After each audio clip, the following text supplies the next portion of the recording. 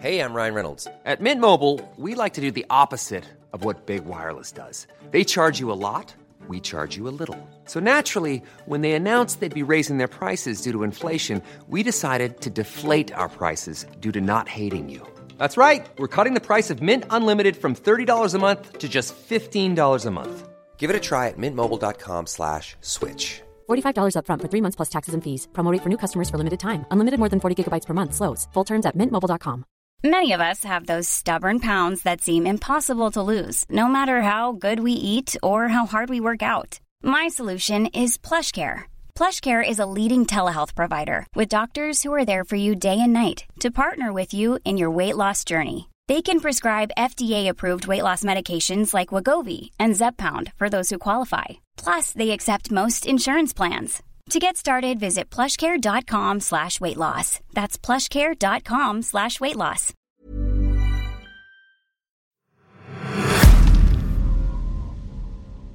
The Black Death of the 1340s killed around a third of Europe's population. But after the 14th century, it didn't just pack up and go away. For the next 300 years, there were outbreaks of plague roughly every decade. Its lethality was such that it could wreak destruction on a massive scale. Its victims seemed arbitrary, its symptoms were awful. Continual vomiting, fever, thirst, difficulty breathing, feeling drowsy but unable to sleep, pustules across the skin, and the distinctive black buboes or tumours that appeared at the neck, arms and groin, so painful, we're told, that sufferers cried for them to be cut out in an age before anaesthesia. And it not only killed horribly, but horribly quickly. Today we're going to be focusing on the impact of plague on one city in 1 year, Florence, in 1630-31, and it killed about 12% of the city's population of 75,000. Our guide is Professor John Henderson, Professor Emeritus of Italian Renaissance History at Birkbeck, University of London, and Emeritus Fellow at Wolfson College, Cambridge. He's the author and editor of 8 books and numerous articles and chapters exploring the history of epidemics, hospitals, healing, plague and piety. His most recent book, however, is Florence Under Siege, Surviving Plague in an Early Modern City, which was published by Yale University Press in 2019 and won a Social History Society Prize Special Commendation the following year. Fittingly, he speaks to me from a former monastery in Florence.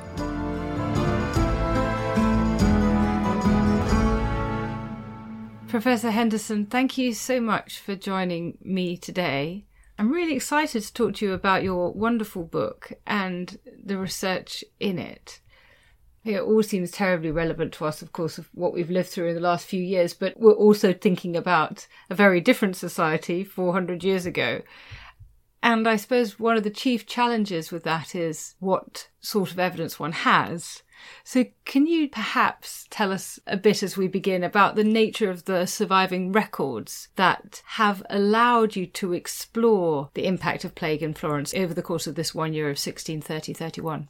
Yes, by all means. I think one of the extraordinary things about working on medieval Renaissance and early modern Italy is actually the survival rate of records. It was one of the areas of the earliest urbanization in Europe, which led to, obviously, the foundation of cities and led to, therefore, a whole process of record keeping. Certainly by the 17th century, there's a massive information which has survived. And in my book, what I suppose I've tried to do is to write a sort of histoire totale as far as I can, examining the experiences and reactions of the people who lived at the time from every point of view. Therefore, I began by looking at government records, which survive in quite considerable detail. So, for example, one of the interesting things about Italian cities is that they established quite an early date the health boards, which are essentially a sort of small group of magistracy who ran the measures that were taken against plague. And although they're not complete, they certainly do survive for this period. And we've got almost daily correspondence between the magistrates, different parts of Italy and Europe, which recount the day-by-day account. So that's one aspect.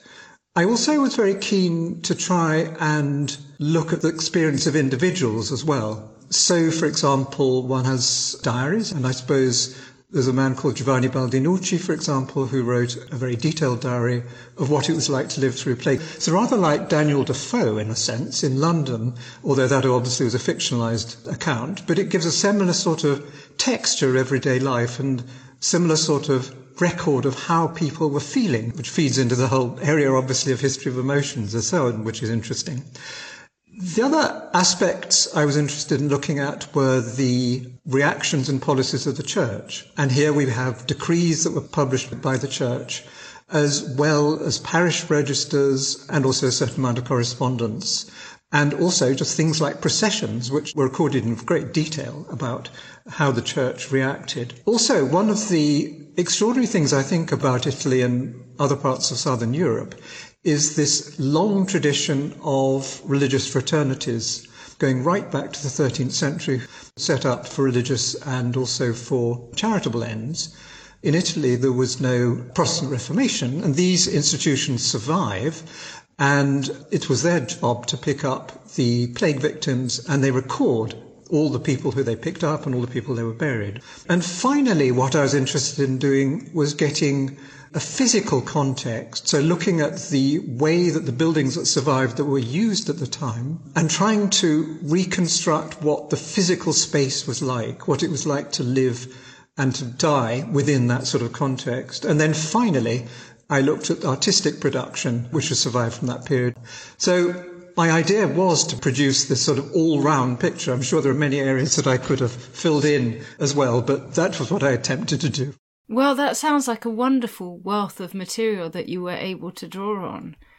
And that explains why your book so successfully is able to look into all these different areas, because you've not confined yourself to just one set of sources, as many people would have done. Let's talk a little bit about the scale of this epidemic, because I've said confidently in my introduction that 12% of the 75,000 strong population died. Is it possible to be quite that confident about it? What are the problems when it comes to calculating levels of plague mortality? Do we have problems of methodology, for example? There are always possible problems of methodology. So I think all one can do is to take the best guess based on the data we have. So what I did in order to calculate my 12% was to look at the number of people who died that we know who are recorded as buried both in the plague pits, which were created during the plague, and also at the isolation hospitals or lazzareti. So we had a total figure of number of people who died. Then what obviously would be ideal, but I don't have, is a census before and a census afterwards. Then you just take A away from B, and that's the number of people who died. So I had to do something a bit trickier, which was that I discovered there was a census of the population which was taken in January 1631, which was halfway through the epidemic. So essentially what I did was to add a number of people I knew who'd already died in the period leading up to that and added them onto the total of the census. And then we knew that the population was roughly 75,000, so that we were able to calculate overall the rough mortality. But in this period, it's very rare to get censuses both before and both afterwards. So a lot of these figures that we have are approximate. And obviously you have contemporaries who talk about the numbers in round terms of number of people who died. It's interesting, this is quite different from places like England, of course, where people who died of plague were buried in the parishes. And so therefore it's more easy to make a calculation of plague mortality from the parish registers. The difference in Italy is that Italy people were taken off to be buried either in plague pits or they were taken off to the isolation hospitals where they were buried. So you can see it's a complex business, because if you start looking at parish registers in Florence, for example, they specifically say they don't record plague deaths. And there's also the sort of wider question is about diagnosis. Contemporaries did complain that people were taken off to the isolation hospitals who didn't have plague. So obviously if they then caught plague when they were there, then they would die of plague, but they didn't initially go in with plague. What's so interesting about that is that it shows us that something that looks so clear, here we have a year and this many people died, and this is the scale of the epidemic, that is not something that is absolutely concrete. It's not something that as clear as we think. And actually, interestingly, given what you've just said about their ways of trying to diagnose people, the same seems to be true when we think about the nature of the disease full stop. We approach plague and we say it's this particular bacteria, Yersinia pestis, and we have our own ideas about medicine that we quite easily impose on the past. But I was really struck by the fact that you say in your book that it's important to take 17th century medical theory seriously and that we need to avoid devaluing contemporary understandings of the disease. Can you talk me through what you mean by that and why you think that and what difference you think that makes in terms of our approach to the past? Yes, of course. At the time, what people thought caused plague was diseased air, which was spread from place to place by wind, and it was quite often generated by boggy areas, so corrupt vapours came out of the bogs, or if there were earth movements again, the idea was that corrupt air would be released from within that and spread into the atmosphere, spread over then areas of population, and people breathed it in. Then it corrupted the humours and made the people sick. And then the people themselves who were sick breathed out corrupt air, which then infected other people. So that was the system, and it spread from place to place once it was in an area, not just through the air, but also through attaching itself to cloth in particular, impregnating cloth, and it was regarded as having a sort of sticky substance, so it could stick onto walls and so on. People indeed were accused of spreading plague. So that was the basic theory at the time. So in other words, I suppose one would think of it as being, roughly speaking, a sort of miasmatic theory. I suppose the reason that I say I think it's important to take their ideas seriously is because once you start imposing our 21st century ideas on plague at the time, is that I think it's easy to devalue what they thought and regard what they did as being completely meaningless. That makes sense. So there's nothing to be achieved by saying, gosh, how stupid these people were in the past and they didn't know this thing that we now know. And actually, what we can do as historians is move into seeing things from their point of view if we accept their model of health and medicine. One of the words that's actually often used at this time to talk about the plague is the word contagion. But given what you've said, presumably that doesn't mean a kind of modern understanding of pathogens. So what did it signify? The word contagion, I think, is central to understanding this whole historiographical debate, because in the past, historians have tended to view the history of public health through, if you like, a 19th century lens. So in other words, looked at the debate between the contagionists and the miasmists in the 19th century. And they've attempted to read that back, and some historians have therefore looked through records, and particularly people in the 19th century and early 20th century, looked through records for the word contagion. So they look at public health records and say the disease is spread through contagion or the disease is contagion. But if you start unpicking the word contagion, in fact, at the time, it meant little more than what we would mean by infection. So in other words, it was much more generic. So built onto that historiographical debate was the notion, again, this is in the past, no longer, but was the notion that the people who ran public health believed in contagion, whereas the doctors, the medical staff, believed in infection and miasma. So they built up, if you like, the sort of artificial debate between the two, and they said, oh, the public health people knew what they were talking about because they understood contagion. So that's, in a sense, I think it illustrates quite neatly this idea of looking back at the past through a distorting lens of the 19th and 20th century. Yes, that's very helpful because that is exactly how we corrupt the past to make it look as we wish it to, as opposed to what's actually going on. So thinking about what they believed about plague, what were some of the first things that the authorities in Florence did in order to try and halt its approach when they heard that it was coming?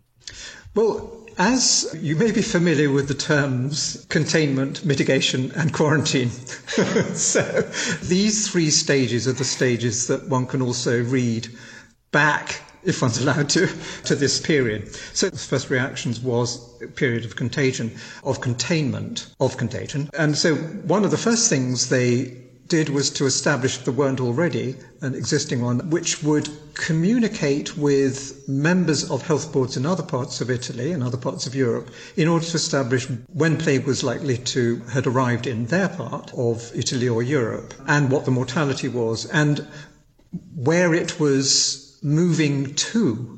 So in other words, their idea was that they would be prepared. And there's an extraordinary series of these records which survive, almost daily correspondence I mentioned at the very beginning, which give you a very good idea of people's reactions. And also, obviously, this meant that people were borrowing ideas and borrowing measures as well, if they didn't already have them.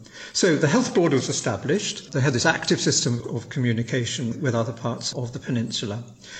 Then they established cordons sanitaires around their states, which essentially meant putting a series of mounted guards to stop people coming in from other parts of the peninsula along their borders. They would ask for health passes, which are familiar to us today, which were quite detailed, and some of them do survive, with the description of the person's name, what they looked like, the colour of their hair, their stature, and so on.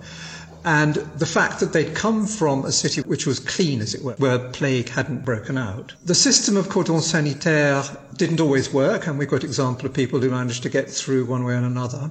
And if you think about, Tuscany, which was the area I've been looking at, just think of the enormous frontier that it's got, particularly to the north. But obviously one of the things which it had to its advantage is there were mountains between it and northern Italy. And I think one of the interesting things that people debate is the effectiveness of cordons sanitaires. And a lot of historians seem to agree that probably the cordons sanitaires did actually work, although it obviously had some sort of holes in its system. And some measure of that is that when the plague arrived in Italy, it essentially had two episodes. So the first one, it arrived in 1629 in northern Italy with both the imperial and the French troops. It spread to Como, Garda, Milan, Venice, and further south. And essentially it stopped for a while. It went to Verona, went to Bologna, and then this was the one that hit Florence. But it took from October of 1629 to the summer of 1630 for it to arrive in Florence. Now, what is extraordinary is that the plague only hit northern Italy in that time. So the question is, why didn't it move further south? And maybe it's to do with cordons, maybe it's to do with the geographical and territorial shape of the country.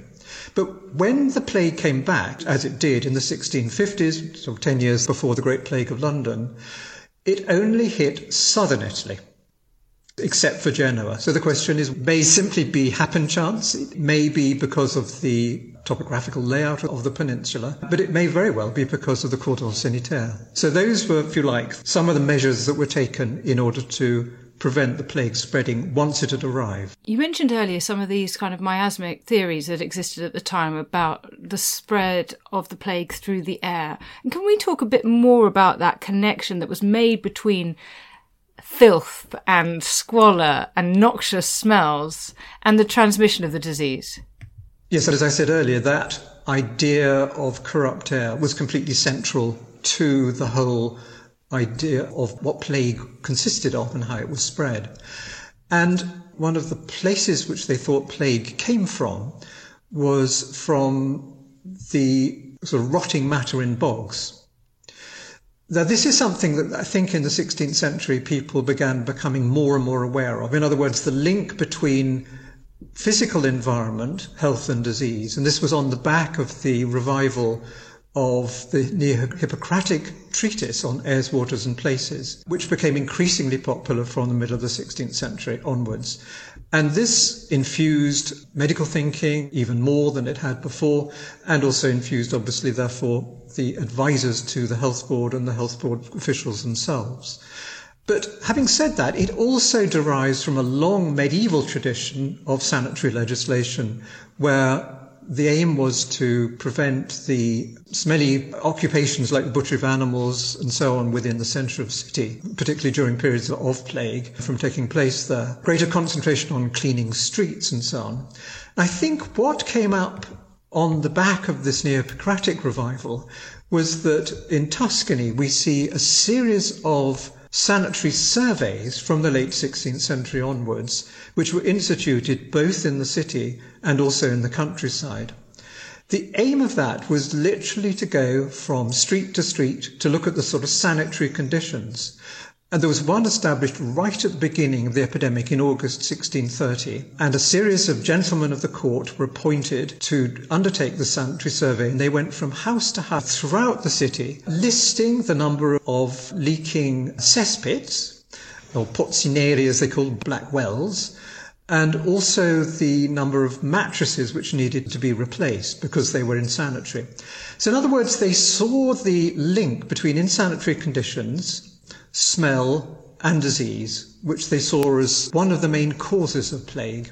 Now, a link to that is their notion of the sort of link between poverty, obviously, and disease. And so there was a medical theory at the time which actually blamed the poor for causing plague, not partly because of their behaviour in mixing with people even during epidemics, but also there's a slightly more sinister theory, which is that the poor, because they hadn't got much money, would eat food of bad quality, which would then corrupt their humours, which meant they would then become ill, breathe out this corrupt air, which would then infect the air of the city and infect their social betters. I mean, this is rather a sort of very 17th century idea. But anyhow, so in a sense, this led to once again, the sort of link between the environment, how people lived, and the poor in particular, and the link between that and plague. And this was something that also is very evident in the 16th, 17th century England as well as Italy in this period. What's interesting, however, is that by carrying out these surveys, it produces this documentation that gives us an incredible insight into the kind of miserable conditions in which the poor were living. Does it tell us things that we wouldn't otherwise know? It certainly tells one about smells. It certainly tells one about the meanness of landlords who were not prepared to empty the cesspits, because at this time there were no proper sewers in Florence, and they relied on these pozzineri or cesspits to be emptied on a regular basis. Thinking more broadly in conjunction with contemporary censuses which survive for this period, the censuses provide you with information about how many people were per household. These are general censuses of the population, of their occupations, the rough ages of people, whether they were adults or children, and putting that together with contemporary maps and also these sanitary surveys, I think does add certainly another dimension, which one can then also map onto other types of sources, such as petitions from contemporaries when they were bothered about smells causing plague. And this is not during plague, but a bit earlier than this period. There's a record of the members of a parish just to the south of the River Arno who gang together and send a petition to the health board and say, look, we are alarmed because the River Arno is getting choked up with effluents and it's causing an incredible stink. We remember 10 years ago that the River Arno had the same problem and it caused a lot of disease. Do something about it. So in other words, it also links into a sort of wider dimension of living conditions and contemporaries' perception of what caused disease, which is why, again, I emphasise this period, how important it is to take that into account. But going to what you said about the poor being sort of held responsible in some ways for the plague spreading, does the plague serve sort of as an excuse to persecute the poor? It certainly does certain elements of society, and certainly the people who were blamed for spreading plague were beggars, and phenomenon throughout Europe. So what they essentially did was to divide local beggars from outside the city, not just outside the parish. And they sent away at the beginning of the epidemic all the beggars who were from outside Florence. And then they enclosed the beggars in a recently founded Ospedale dei Mendicanti, or Hospital of Beggars, and there they were kept during the period of the plague. So those are the beggars, and they were certainly more marginalised. It depends who you mean by poor. Contemporary definitions is very complex, as I always tell my students, and applying modern definitions is sometimes helpful and sometimes not. But I think one of the things that I came away from this book, which really surprised me actually, yes, there certainly was this sort of medical theory which was very damning of the poor and the way that they caused the plague. But one of the things which struck me in particular was the extraordinary compassion of contemporaries towards the poor. So these men who went round on the sanitary surveys not just wrote lists of smelly cesspits, but they also described in detail their reactions and saying how horrified they were. They had no idea that people lived in such conditions. I'm not sure I take that entirely for granted because they lived around the corner. But clearly they were very moved by this. And I think one of the extraordinary things is during this particular epidemic is that the Grand Duke, who's a young man who'd recently taken over the Grand Duchy, wanted to make a good impression. And he adopted the sort of tradition of Medici family charity. And he remained in the city throughout the epidemic and actually walked through the city cheering people on, as it were, and also provided money, and the government provided money for giving subsidies to the poor who were shut up in their houses, for example, or people who were unemployed. He provided work assignments for them to do. Yes, there is a feeling that the poor were marginalised. It's much less black and white than I think one's often led to believe.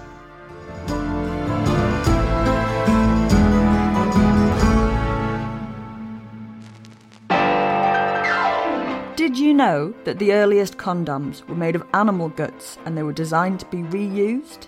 Or that beans were once considered to be an aphrodisiac? Join me, Betwixt the Sheets, the history of sex, scandal and society, a new podcast from History Hit, where I, Kate Lister, ask the questions about the stuff we didn't learn in history lessons, or sex ed. We'll be bed-hopping around different time periods, from ancient civilizations to the Middle Ages, to Renaissance and early modern, right up to now. Listen and subscribe to Betwixt the Sheets now, wherever you get your podcasts.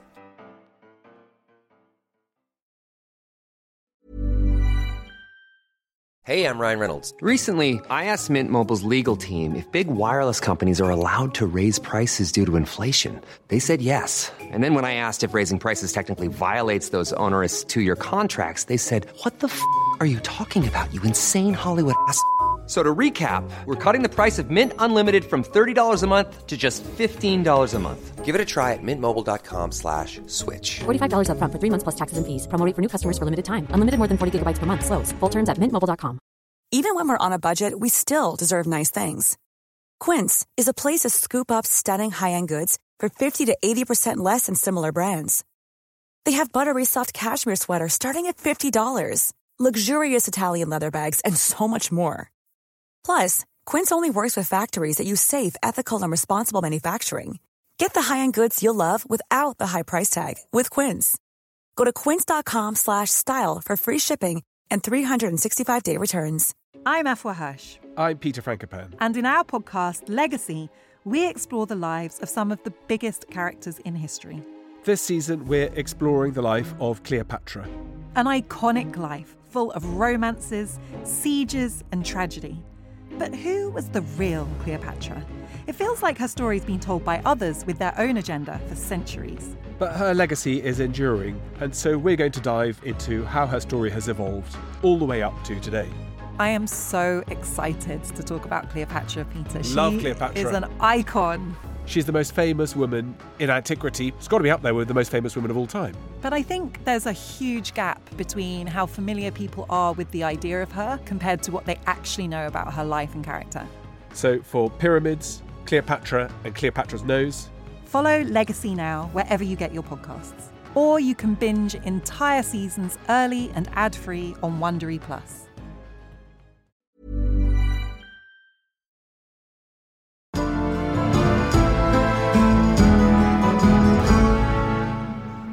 I was fascinated, however, to read in your book that another group that was held to blame for the plague was prostitutes. What was the rationale for this?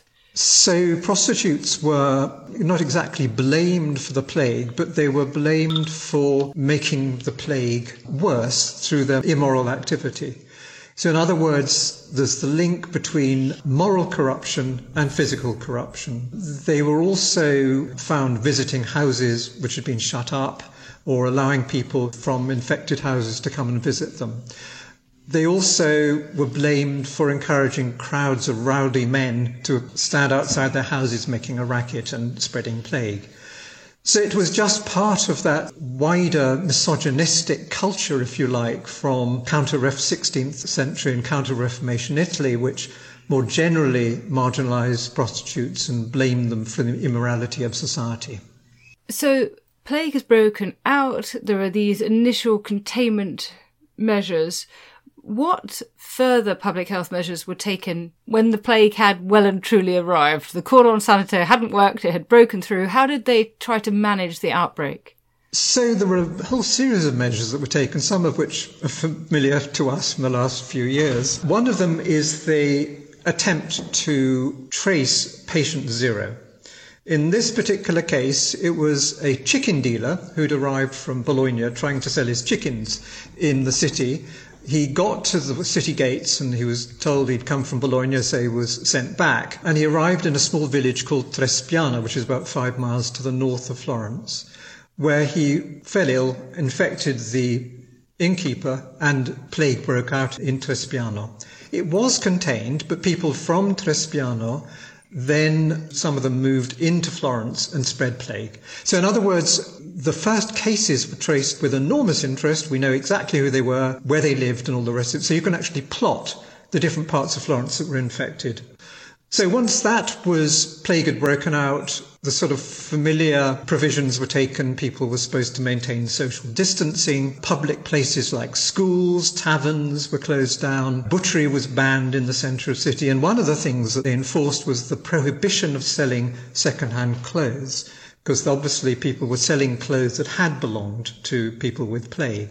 So when plague broke out in a particular house, the members of the health board went along and marked the house, locked up the house, and they sent the person who was sick off to one of these major hospitals where they remained until they got better or died, because not everybody died.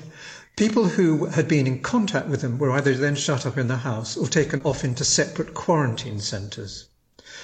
And obviously the dead were buried as well in either plague pits or at the quarantine centres themselves. Now, one of the things I think I mentioned at the very beginning, this tradition of the confraternity or the religious brotherhood as being central to the plague measures. And one of the ones which was central was called the Misericordia, which was a 13th century charitable fraternity, which actually was responsible in the early 17th century for picking up plague victims, taking them to the hospitals and burying the people who had died. They actually still are active today, and they run the ambulance service in Florence. The seat is just opposite the cathedral. There was then a change of policy in January 1631 when they thought the plague wasn't improving as much as it should have been. So they instituted a total lockdown for 40 days of the city. 40 days, 40 quarantine, meaning 40 in Italian. And everybody had to remain within their houses. 34,000 people were fed and given food and drink on a daily basis, free by the city. The rich obviously had to pay for the food for themselves, and one male adult was allowed to go out and collect the food and bring it back. But otherwise people had to remain within their houses. The plague did get better, whether it was due to the quarantine or other reasons isn't very unclear. So those were the basic measures. Then obviously all this was enforced through a wide range of punishments as well. So let's talk about those punishments. What were the punishments for breaking quarantine, and were the elites who could break them with impunity? As with most things, it's slightly complicated, but certainly the punishments were not complicated. What is interesting is that there's only one person who was executed, which was a young man, a gardener at the beginning of the epidemic, who'd broken into houses and then broken into another one, then broken into another one. He's obviously recalcitrant and couldn't be. And he was executed probably to give an example so that other people didn't try to adopt his ways of life. Otherwise, one of the most severe types of punishment, which was most unpleasant, which was very painful, which was somebody was hung up with a rope underneath their arms. They were hung up and then dropped, which obviously meant their shoulders and their arms were dislocated. The number of times that was done depended on how severe their crime was. Secondly, and this is where a number of the prostitutes appear, they were shamed by being put onto the back of a donkey with their crime written in big letters around their neck of what they'd done. People threw rotten tomatoes and so on them as they were processed through the city. Otherwise, people were fined or imprisoned for short periods. And I think, again, going back to my theme of greater compassion than perhaps we would imagine from this period, is that the vast majority of people were actually let off, either being imprisoned just for a couple of days or given a small fine. Something like 70% of people were let off with very little punishment indeed. But obviously being in prison wouldn't have been very pleasant, so it was a punishment. But in other words, it's a very different picture than from other parts of Italy where people were punished much more severely and executions were much more severe. Why do you think that was? I wish I could answer that convincingly. I think it may be partly due to the fact that the epidemic was fairly mild. So it was 12% compared with 35%, 40% in Milan, or 60% in Verona. So in other words, in northern Italy it was much, much worse. Bologna, it was 25%. So it may have been they felt that it was perhaps not so necessary to make an example. I think the other thing which one has to think about is the political configuration of the city. It was a Grand Duchy, the young Grand Duke had just come to power, and he wanted to give the impression of being charitable. And he involved a lot of members of his court, as well as senators and so on, in all the provisions that were made. In other cities, I think in Rome, for example, where punishments were much more severe, I think it was the combination of the sort of city and the papal government which enforced the punishments. So it's something that needs exploring further, but all I can say is that Florence was more fortunate. And what were the reactions to this quarantine? Did people resist? Or do we see on the other side that people were quite keen to denounce their neighbours for breaking the rules? I think this is where this extraordinary collection of over 550 trial records for this period is so marvellous, because it gives one a very good idea of people's reactions. That's 550 cases out of a population of 75,000. And obviously it was only the tip of the iceberg. Those were the only people who were caught, obviously. They've tried getting round the rules, so they'd go and visit friends in houses around the corner. They'd break into closed-up houses. There were examples of people going to taverns or playing cards and so on. But I think a lot of it's got to do as well with trying, in a sense, to maintain a more normal way of life during an abnormal time.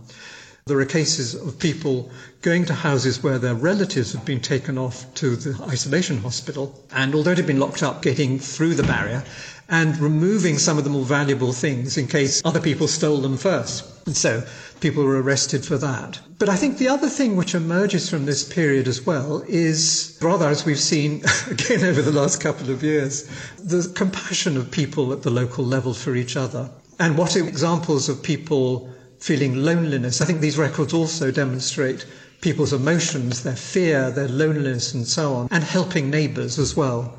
But talking of neighbours, there was also a neighbourhood watch, which was encouraged by the government. So they were called amici segreti, or secret friends.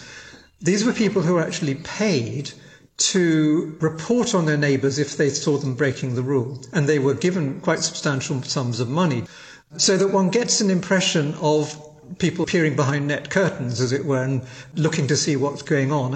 There's one example of a couple of lads who were seen by a woman in the house across the road who'd put up a ladder against a wall, climbed over the wall into the garden of a deserted house and walked off with things. So the police of the Sanità, the health board, came along later on and interviewed everybody. Locals were interviewed and they said, yes, I remember those boys. They were young lads, and they made a hole in the wall. You can just see below the top of the wall where they put their foot. So you get these sort of, again, very good idea of how people were reported. Now, whether that was money or whether it was a genuine sense of civic responsibility, I think perhaps one should leave with a question mark. But it's very interesting because what you're saying is that these trial records that you've analysed give us some insight into the kind of survival strategies that people were adopting, the way of either trying to regain property they had lost or to have ways in which they could carry on with a normal life, either that's socialising or getting food or whatever it is. Was that what really spoke to you in your analysis of them? It was. And I think here one enters an area with which you are familiar in your book, is about how to analyse and how much to believe these trial records. So the way that I approached it was partly a quantitative analysis and partly a qualitative analysis. And at the beginning, I thought, having read a lot of microhistory and thinking, one can't believe what people say too much because they're mediated through a trial record, which then obviously means that people are asked questions in certain ways to elicit certain sorts of answers. So I talked to lots of colleagues who work in this area, and I thought, yes, I must be cautious. But at a certain point, I think one feels that you have to listen to what they're saying as well, listen to the texture of what they're saying, obviously within the wider context of the records which preserve those comments. So I think what was remarkable for me was that I did feel, perhaps naively, these people were talking to me within the constraints, the type of record that I had. And they very much do give an idea of how to survive in this period. So some continued to try and work. And there's an example of a woman who's arrested in Piazza Strozzi, for example, who's interviewed by the judge. He's asked what she's doing there. So she says, I'm poor. My husband, who's unemployed, is a second-hand clothes dealer. And I'm trying to do whatever I can in order to survive. And so I'm trying to sell some of this cloth. And so he said, well, you can't do that. It's probably from a plague victim. Anyhow, she's arrested and then interviewed and then let off. I think she's seen as not a great threat to the community. But I think it's by teasing out that relationship between authority and the people who are interviewed that you can really get a very good idea of those strategies that they do adopt. And as I've said, supporting each other is another example of a house which is locked up because a woman had been taken off to Lazzaretta and has left two little girls behind.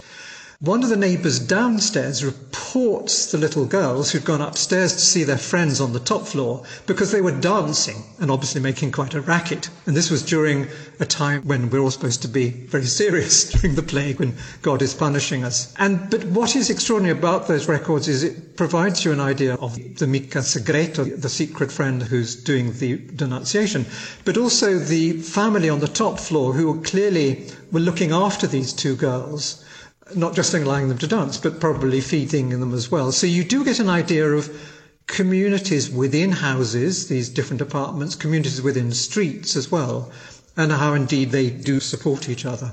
As well as this amazing work that you've done, I mean, as you said, over 550 cases of these prosecutions, you've also looked, this is why this book is quite so impressive, at the creation of the isolation hospitals that you mentioned earlier, the Lazzaretti. And if people thought it was bad in quarantine, the incarceration of these people in the isolation hospitals over the course of a year must have been really quite terrible, at least to the outside. What do you think the conditions of life were in these institutions? What would it have been like to be a patient in one of them? The strength of Italian sources is that we'd have an almost daily correspondence, certainly 2 or 3 times a week correspondence from the directors of the Lazzaretti and the health board, telling you about daily conditions and about the number of people arriving, the fact that at times 4 or 5 people were put into the bed together. There was sort of terrible smell, number of bodies in the graves was becoming too great and having to create new graves and so on. So we do get a very good idea of what it was like, not from the patient's point of view, alas, and we've got no patient records, at least from Florence, but we get a very good idea of what the authorities thought. And it is heartrending, because again, if you like, it reflects what we've been going through. The pressure on doctors, the description of the doctors who got sick themselves or were just completely exhausted because they were living in the premises and working through the night as well. So one gets quite a good idea of conditions. There are also descriptions from other parts of Italy in Genoa, Venice, Milan and so on, which parallel the sort of conditions which are reflected here. One of the things I'd like to mention is that one of the things which distinguishes public health measures against plague in southern Europe, at least in this period, are these vast lazzaretti, or isolation hospitals, which had been founded from the late 15th century onwards, either in buildings that they built for ex novo or else in converted monasteries, as was the case in Florence.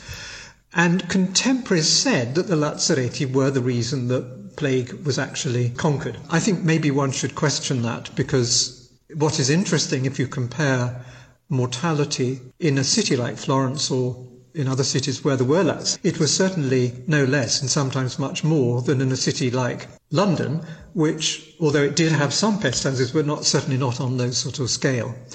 So I think one can reconstruct, and also what I've tried to do is, one of the main buildings which was taken over as a lazzaretto was the Romanesque church of San Miniato al Monte.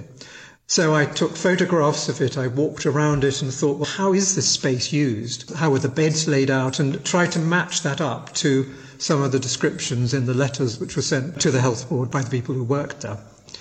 And they also give you a good idea of the medical treatment as well, which contemporaries at a certain point, when mortality was going down, said was actually the reason that plague was getting better and mortality was diminishing. So this was a sort of combination of the sort of lancing of buboes, the scarification of buboes, the giving of the miracle drug of theriac, which was a poison to treat poison, which was made up, among other ingredients, of the pulverized poison from viper's tails, which contemporaries said worked very well. But mortality remained high, so something like 50% of people who went into the lazzaretto did actually die. But then that raises the question, what about the other 50%? In other words, not everybody dies, which might be one's assumption. But there was also, again, my court cases tell me examples of people who were breaking the law. People who worked there were selling sheets and food and throwing them out of windows, and they were being taken off to be sold in the city. Court cases in particular, and these extraordinary letters, do actually enable one to produce a much more nuanced picture of the relationship, if you like, between the authorities and the people, who were obviously much more active than one might assume just from looking at legal records or from laws and so on. Are there any individual cases that have especially stayed with you in your work on these trial records? I think I've mentioned a lot of them, but I might just end with two, both of them from very short cases from the southern part of the city. One of them was a very short account of an elderly woman who was arrested. And she said that she'd left her house, she'd been seen by her house, which was locked up during the quarantine. And she chased after a chicken. She said, it's going clack, clack. And she tried to grab her chicken, which was clearly she'd been looking after in her house or in her courtyard. She was arrested and they interviewed her and said, you can go home, that's fine. So again, that gives you a picture of a woman in action, rather like some of the pictures at the time of people running. The other one is again a very short case of a terraced house with a woman who lived 2 floors above her son. And this was probably a totally normal thing. But she was accused of communicating with her son by letting down a basket in order he could put his socks in it to be repaired. So you get an idea of the relationship between the mother and the son. But you also get a good idea of what normally happens. The mother was mending the son's socks. She again was arrested very briefly and then sent home again. I love the insights into ordinary life and life under stress that those cases give us. Now, I want to ask you one more question. Obviously, we don't want to overstate the similarities between plague in 17th century Florence and what we've lived through in the last few years, but it must have been fascinating for you, having finished this research, to go through a parallel situation. Was it instructive for you in your thinking about the past? Did it change any way that you had configured the past in your mind? I published this book in autumn 2019, and then we were all faced with some of the main similar threats just a few months later. Obviously, I've talked to many people, many journalists about this since, and thought about parallels. And obviously there are parallels, and some of them I've talked about, the sort of division in 3 stages of public health. So in other words, some of the public health measures which had emerged in Renaissance Italy became the basis of measures against other diseases like cholera and so on, but also, in a sense, one can see with these large isolation hospitals like the Nightingale Isolation Hospital had parallels with what I'd seen before. But I think the other thing which emerges from my book is the people's compassion as well for their neighbours, for the poor and so on. And I saw this as being something that once again emerged, and one saw it as people helping neighbours during COVID as well. There are lots of different parallels, but I think it certainly made me rethink how there is a sort of continuity in human reactions, which in a sense reinforced what I'd concluded in my book. And I was able to therefore think of COVID through the lens of plague and vice versa. That's very interesting. Well, thank you so much for talking to us about your research. And I do urge those who'd like to know more about your work to pick up a copy of Florence Under Siege, because it's a very clearly written, thoughtful, fascinating study of a year in a city with an epidemic raging. Professor Henderson, thank you so much for your time.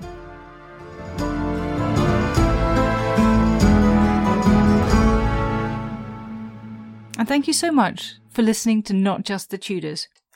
Take a moment, if you would, to rate the podcast wherever you listen to it, including on Spotify.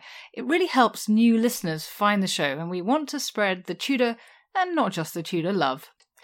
And you can also have your additional weekly booster jab with our Tudor Tuesday newsletter, with news of History Hit's best podcasts, articles, and films. Find out more at historyhit.com. History is full of extraordinary people, the Tudors being just a handful. In my latest film on History Hit, we meet Bess of Hardwick and go inside the incredible house that she built, a house that defines the elegance and grandeur of the Elizabethan age, a house fit for a woman who climbed to the top of the Tudor social ladder. To find out more about the life of Bess and many more fascinating figures from the past, sign up via the link in the description with the code TUDORS for an exclusive discount.